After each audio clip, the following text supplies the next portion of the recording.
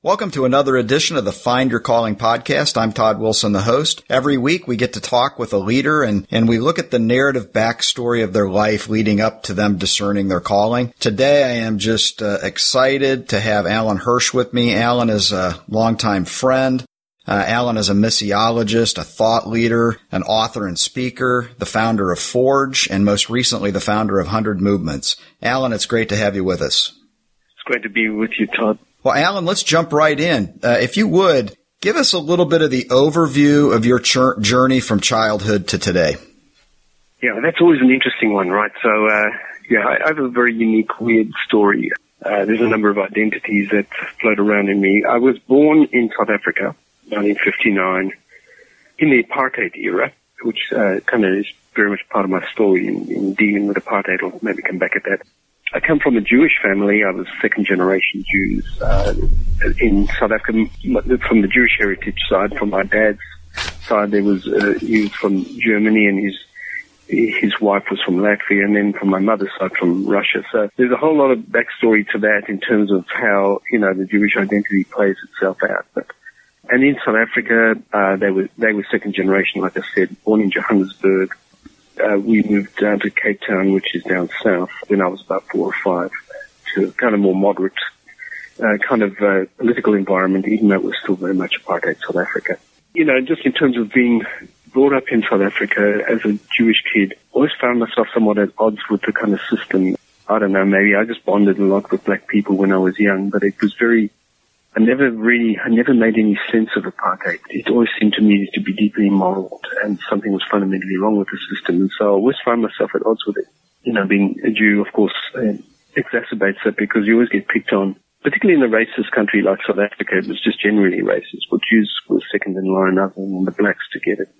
And, not many people know this, but the nationalist government that took over after the war was, prior to the war, the Second World War, was quite pro-Nazi, simply because the Nazis opposed England, and of course the Afrikaners were very anti-British, so I was raised up as an English-speaking South African, so there's a whole lot of British thing going on there too as well. But it meant that at school, I went to an Afrikaner school, and as a Jewish kid, I had a lot of fights, and I was a scrapper. Not a lot of people know that about me, and I'm not proud of it particularly, but I had to fight my way through school simply because everyone called me effing Jew. It was always something I was also the, equivalent to, because I argued against the apartheid stuff, and that meant I was always fighting on that score as well, I won't use the words they used on me, but similar ones have been used over here. So we eventually went over to Australia. I knew I had to leave. I did the military as well, because it was call-up. It's not something I wanted to particularly do, but all the young guys, white guys, were called up to the army. I did 2 years military service. Again, that was a very formative experience. I hated it. And while I was in the military, I did huge amounts of marijuana just to kind of cope with it. And so we used to go AWOL at night time and just go right around, get completely stoned, come back into the camp. But and this is where it gets interesting with my connection with Jesus, is the guy who was the kind of leader of our group at the time. Kind of like the guru of our little smokers group, this guy called Murray Korf. And Murray became a Christian one week. He came back he must have gone to some event, had this huge encounter with Jesus. And he came back into our circle. He never left us. This was really interesting because he demonstrated a commitment he didn't leave us. He didn't go to church and disown us. He remained very much part of our group and our network. He just stopped doing the things we were doing. But he was always a nice guy anyway, and so something had changed in Murray. It was really, really impactful on me. And I would say, he was absolutely key in bringing Jesus into my life. So I often say it's like I came to Jesus first, like getting onto marijuana, and then onto Jesus, because we used to discuss the Lord, and all these things when I was completely stoned. And with this group of guys, we going AWOL in the military. It was an interesting, fun kind of time. So just, I think in terms of calling, I think doing this to say that I have always felt, bro, that I would have something to do with Jesus. I must have been about 12 years old. I can't remember exactly what age I was. And I don't know the movie. I think it was Ben-Hur. Having seen the movie afterwards, Ben-Hur, Jesus plays this very furtive kind of background figure in the movie. He never comes steps to the front, but he plays the background of the story. I remember watching that and feeling deeply that I would have something to do with that person. My life was bound up with that person. And this was very young, and this is not what Jewish kids were meant to think about, this Jesus, but I knew that my life was going to be somehow caught up with this person. Very much became the theme of my life, and kind of Wesley talked about prevenient grace, that God has gone ahead of us. He's a great evangelist, and he's out there with people evangelizing them, pointing them to his son. Look, check out my son Jesus, isn't he fantastic, kind of stuff. And that God is already involved in every person doing that. And my own experience is very much that. So two themes from my early experiences that I was evangelized by God. There were no churches around, there weren't many Christians. Murray was a very, very baby Christian. I really didn't know any others. I never heard the gospel. And so I feel like, this idea of prevenience, even in this notion of even my drug experiences, there was a sense that God was at work in that. And, even in that experience and using it, I found the Lord in all that. And it's a significant part of it, and it plays itself out in my life. And then I have great respect and love for the edges and the fringes of society, because that's where I was, And my wife, Deborah, she came to the Lord on acid, watching the late great Planet Earth. Not many people might remember that, but it's from the 80s. It's kind of a scare them into the kingdom kind of movie, and she's thoroughly converted. So we have a love for freaks and weirdos in our lives. That's been a theme in my life. Anyway, long story short, we eventually ended up going to Australia. My family knew that we would split apart. It was in the height of apartheid, and there was all the riots going on around, and I just didn't want to be part of that racist country anymore. I had to leave. My parents sensed that we would all break up, and so they preempted that by immigrating to Australia as a group. And about 5 or 6 months after me arriving there, I had this huge encounter with the Holy Spirit. I mean, with God. I can't even describe it to you now, but it is the defining experience of my life. Absolutely definitive. I met God. I don't know how else to say it. Theologians talk about the negative way that there's experiences of God that you just can't speak about. They are beyond speech, and I would say that remains one of them for me, and it defined my life. In that experience, which was done by some crazy Pentecostals, which is another lovely irony, the people praying for me kind of prophesied over me and said, I didn't know what they meant at the time, but that he would be apostle to the nations. He'd be like Paul. And I didn't know anything about Paul. I knew of him really, but didn't know terribly much about him. But I knew that it just resonated in my heart. I knew that was right. I didn't know what that meant. But the whole idea of being commissioned and sent was very much in that experience, and it just again remained determinative for me. And my calling was grounded before that, but it was really solidified in my conversion and the kind of filling of the Spirit as I experienced it. And that was Australia. And then I went to work for a Christian mission very quickly, working with young people, went to seminary. Just before that, I met Deborah. We felt very again like this amazing being brought together by God, the two of us, and all the weird people that she was hanging out with. And so we had our collection of freaks, and that became our early church. And it grew really rapidly, and it was just a church that would just gather anyone who would come our way. We just love and forgive and bless, and we'd live in communities, and it was really an amazing time. And God blessed it in a significant manner. It grew. There was church plants that came out of it, and eventually felt called to America, in terms of leadership and denominational work. But that really called to America out of that experience, as well as being involved in our denomination. So. Yeah, that's great, Alan. There's not a standard definition of calling, Alan, so how would you articulate the idea of personal calling sort of the way you define it? Well, I think it's kind of, it's definitely something that you get from God, but it's pretty much tied up with our own perception of things. I believe at the heart of calling is getting in touch with purposes that God has got for you as a unique individual that no other one person can fulfill. I believe there's something in only every person in their uniqueness, in their particularity, that is a clue to their contribution to the world. And I think that calling is partly derived from being called by God and be given a purpose by God, but actually pursuing that. And I think in so doing, you find your mojo, sweet spot, I think you called it at one point, that place where you find that you would be motivated to do it even if no one paid you. You're going to have to do this anyway because it's your life's purpose, your destiny. So I think all those ideas are caught up with it. I don't have a formula. I think it's more a sense of your particular destiny and pursuing the mission that only you can do. And in so doing, you actually become the person God intends for you to be. Well, how would you articulate your personal calling? Well, I think it goes back to, in specific sense, I can see that God has made me into a dreamer. I've always been that way, in going right back to my early story and early narrative, that I always used to be this kind of dreamer and, to conceptualize things. And the interesting thing about being born in South Africa and being at odds with the system, for me, authority was apartheid, and authority, therefore, was to be questioned. I became a bit of a rebel, my parents would have told you this. I mean, from an early stage, there's a strong rebellious instinct in me. Just because people said it doesn't mean I accept it. And now that is not always a good thing. However, it can be. And for me, I think the redeemed version has made me into something of a holy rebel.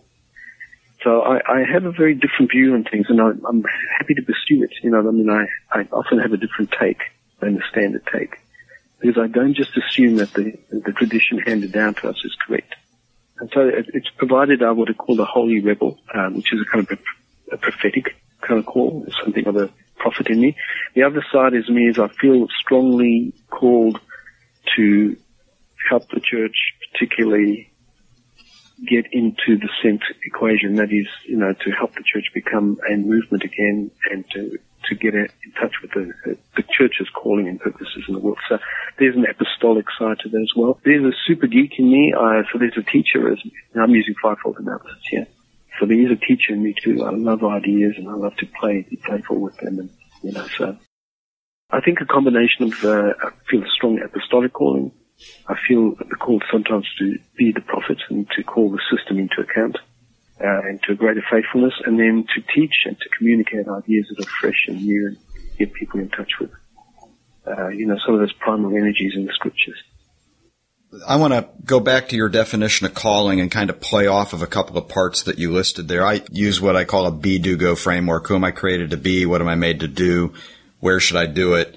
In your definition, the way you articulated calling, you said it's us getting in touch with God's uniqueness for us. That'd be kind of the B part, those elements of our uniqueness that only we have, but they transcend all the domains of life. And then you talked about the unique role that we play, which would be more in the do or the mission piece. And then that sense of our destiny, the kind of the position of fulfilling it sort of thing would be like the go. So if I take those elements from your thing, the, uniqueness of who I am, the uniqueness of where I fit in my mission or my part in the mission, and then sort of the destiny of where I fit in the mosaic of the big picture of things. Let's press into those three dimensions for you then. Like, if we were to just start out with the unique part of what is unique about you, Alan, that is different than anyone else, maybe kind of in a light switch analogy, what are those characteristics that are always on in you, whether it's in your marriage, in your work, at home, but those things that are unique about you and who you're created to be? Well, I think a lot of these are rooted in the things that God achieves for us in the gospel. So, I think being a child of God and all, I'm just going to assume that we're going to assume that stuff. Right. Although I believe that it's worth saying, because at core, I know that I didn't choose, in a sense. God pursued me. There were moments in my life where I was veering away and trying to avoid God. And, there was this pursuit of God, relentlessly. So I know I'm loved, and I know who I am in Jesus. I adore Jesus, and I think, for him, he captures my heart and soul, and so I'm very much a Jesus kind of guy. And I just try and stick very, very close to the Lord, to the particular person of Jesus. And I'll say you can't go terribly wrong if you stay there. And I feel that's always on for me. In terms of, purposive stuff, I think that I'm super curious and always have been. That's always on for me. I'm curious about God, and I need to know that stuff. And So I press in very significantly. I try to then press into God and to learn more and more about Him. My prayer life at the moment has never been better. In the last 3-4 years has been just kind of enjoying who I am in God. Has just been amazing. And I can spend whole days in prayer now. I wish I could, more so, but sometimes it's been whole days, which I've never been able to do, so that's been really good. So that's kind of that curious kind of side of me, the holy rebel is always kind of somewhat present. Alan, is it, if the word activist is coming to mind, I mean, I think back, yeah. I mean, is it rooted in some of the characteristics of being an activist? Yeah, I think, in fact, I sometimes have used that word myself because I don't think it's always understood. People don't always understand what it means. But yeah, I'm an activist. I want to stir things up. I am a stirrer. Yeah. But I want to help, you know what I mean? Like, I think it's my calling to, you know, often when I'm with people that I would consider my tribe, I do that because that's what God wants me to do. I just, whether I'm paid or not, I'm going to do that because that's kind of how I feel who I am meant to be. Well, I like the sound of boiling your bee down to a holy activist, and within holy activist are dimensions like being curious, stirring the pot, prophetic message, all that. Yeah. But now let's press a step. And dreaming up new futures. I mean, I can dream quite, you know, I have this reconfiguring ideas that can help people, you know.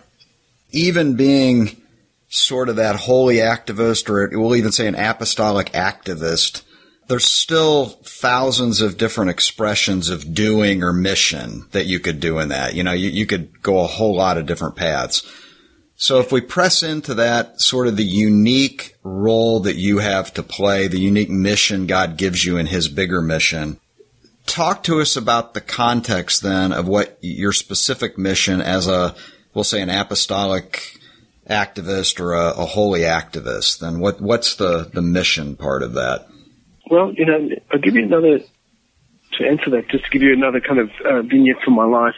One of the early memories I do have, not only with Jesus and being called into knowing Jesus, but I always had this thing with America. I mean, as far back as I remember, like you play at school and people, you know, they choose either the British airplane or the American. I would always choose America, you know.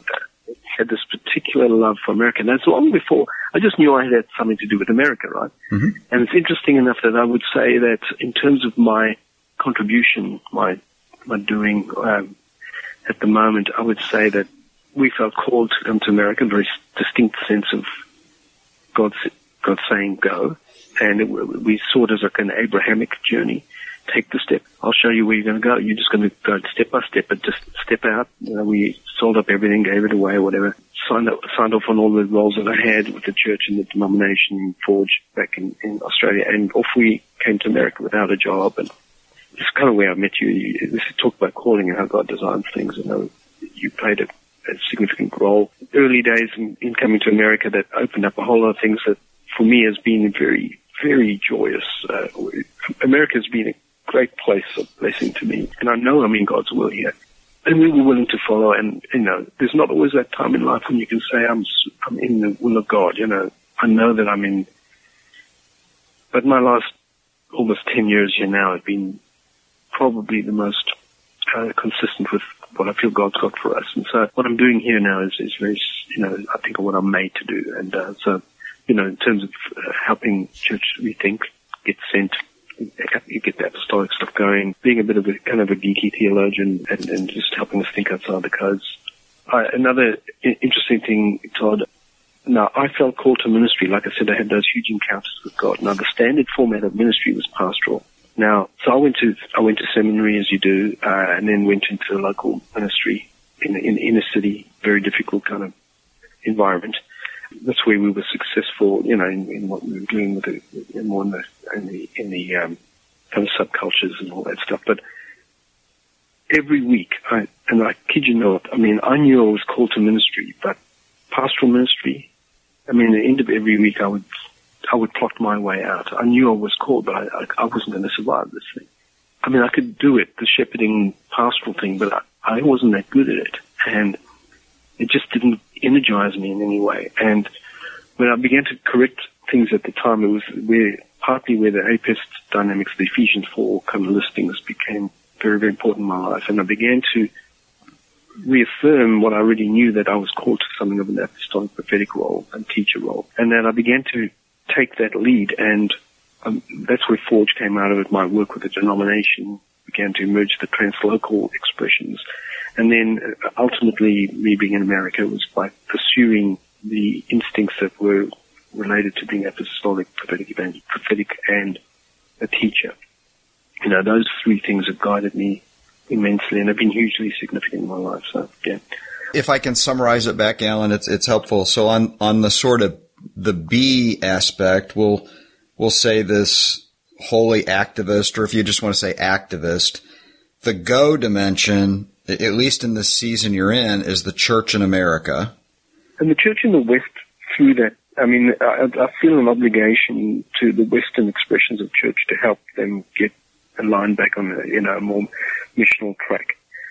So it's more than that, but I think America's strategic, and I do feel a definite, I have felt a call to America, yes, sir. And you've just said then, and the contribution or the do for you is to help get the church back on its missional impulse, to get it back on its movemental impulses. Mm-hmm. For the listener who may not know exactly what it means to get back to the missional impulses, what does that mean for the person who might not understand what that means? Okay, so interesting. I was another big event in my life. This writing has been significant for me. Shaping Things to Come came about from pursuing Forge, and at the time we had nothing other than the church planting toolkit, which was a very methodological approach that never really took into account context and missionary principles and all that. So we really didn't have anything. And so developing the books have come out of a need to kind of address issues. But the book that really nailed it for me, or kind of brought it together, again, I felt as given to me. I don't feel it was because I was being particularly smart. It was just, I felt it as a given by God, and that I'm a custodian of an idea. And I would put that word in there somewhere, by the way, as a custodian of something that doesn't belong to me. I'm a steward, right? Mm-hmm. And I think that Forgotten Ways really is the book that summarized what I believe what it means to a church getting alive to God's originating and original purposes in the church, so, which is being a kind of dynamic transformational movement, which incorporates, as you know, multiplication, but APEST and all that stuff is thrown in on it. So I would say that book is very close to my purpose in the world. If I've got to deliver that message, I feel my obligation under God, this is a very strong call, is to deliver apostolic, well, I call apostolic genius in that book called The Forgotten Ways, but it's really the 6 elements of MDNA, the system that comes out of it. So. Well, Alan, you've mentioned APEST, which comes out of Ephesians 4:11, that Jesus himself gave some to be apostles, some prophets, some evangelists, some teachers, some shepherds. Relate that to the idea of calling for us. I mean, it's Jesus who gives out those gifts, and Ephesians 4 tells us for the purpose of building up the church so people can reach the full maturity of Jesus. How would you articulate the relationship then to calling? Well, if the interesting thing about the very text itself is that Paul actually uses the word calling, and he says, strive for the callings you have received. And then he uses, and this is just the geek in me coming up, but the grammar is what we call the indicative mood, which is statements of identity. And Paul uses that very specifically. He's very clear about that all the way through. And any theologian will tell you this in New Testament studies, because Paul's grammar switches at certain points. Now, when he uses indicatives, they're statements of who you are. They're statements of identity. They're meant to define you significantly. And because from God's word, those definitions are the ones that matter, because they're God's word to you, right? So when Paul says that he's given, that you strive to the callings you have received, and he repeats the given twice, and he gave some to be apostle, prophet, evangelist, shepherd, teachers, for the building up the body, for the edification, or the perfection, you might say, or the healing or the wholeness of the body. I would say that our callings are very much bound up with who we are within that typology. And one of the things that we should do is to make sure that we strive to to be sure of our calling. And I think that APEST is a huge clue to the contributions we make in life. As I said before, when I was pursuing the shepherding ministry, I mean, it's not something I can't do. Anyone can do that. You can care, and anyone can do that. But in terms of calling, I don't feel purposed by God to actually do that. I think that's not what God intended for me as Alan Hirsch. Even though I should be caring and I should create community, it's not my calling. And so I think, again, for me, the pursuit has gone through primarily through apostolic prophetic ministry and the stuff which really is like who I am. It's who God has made me to be. And when I pursue that, I feel the great joy of the Lord. I feel it's my calling. It's like I'm made for this. I feel great joy, and I feel I'm doing good.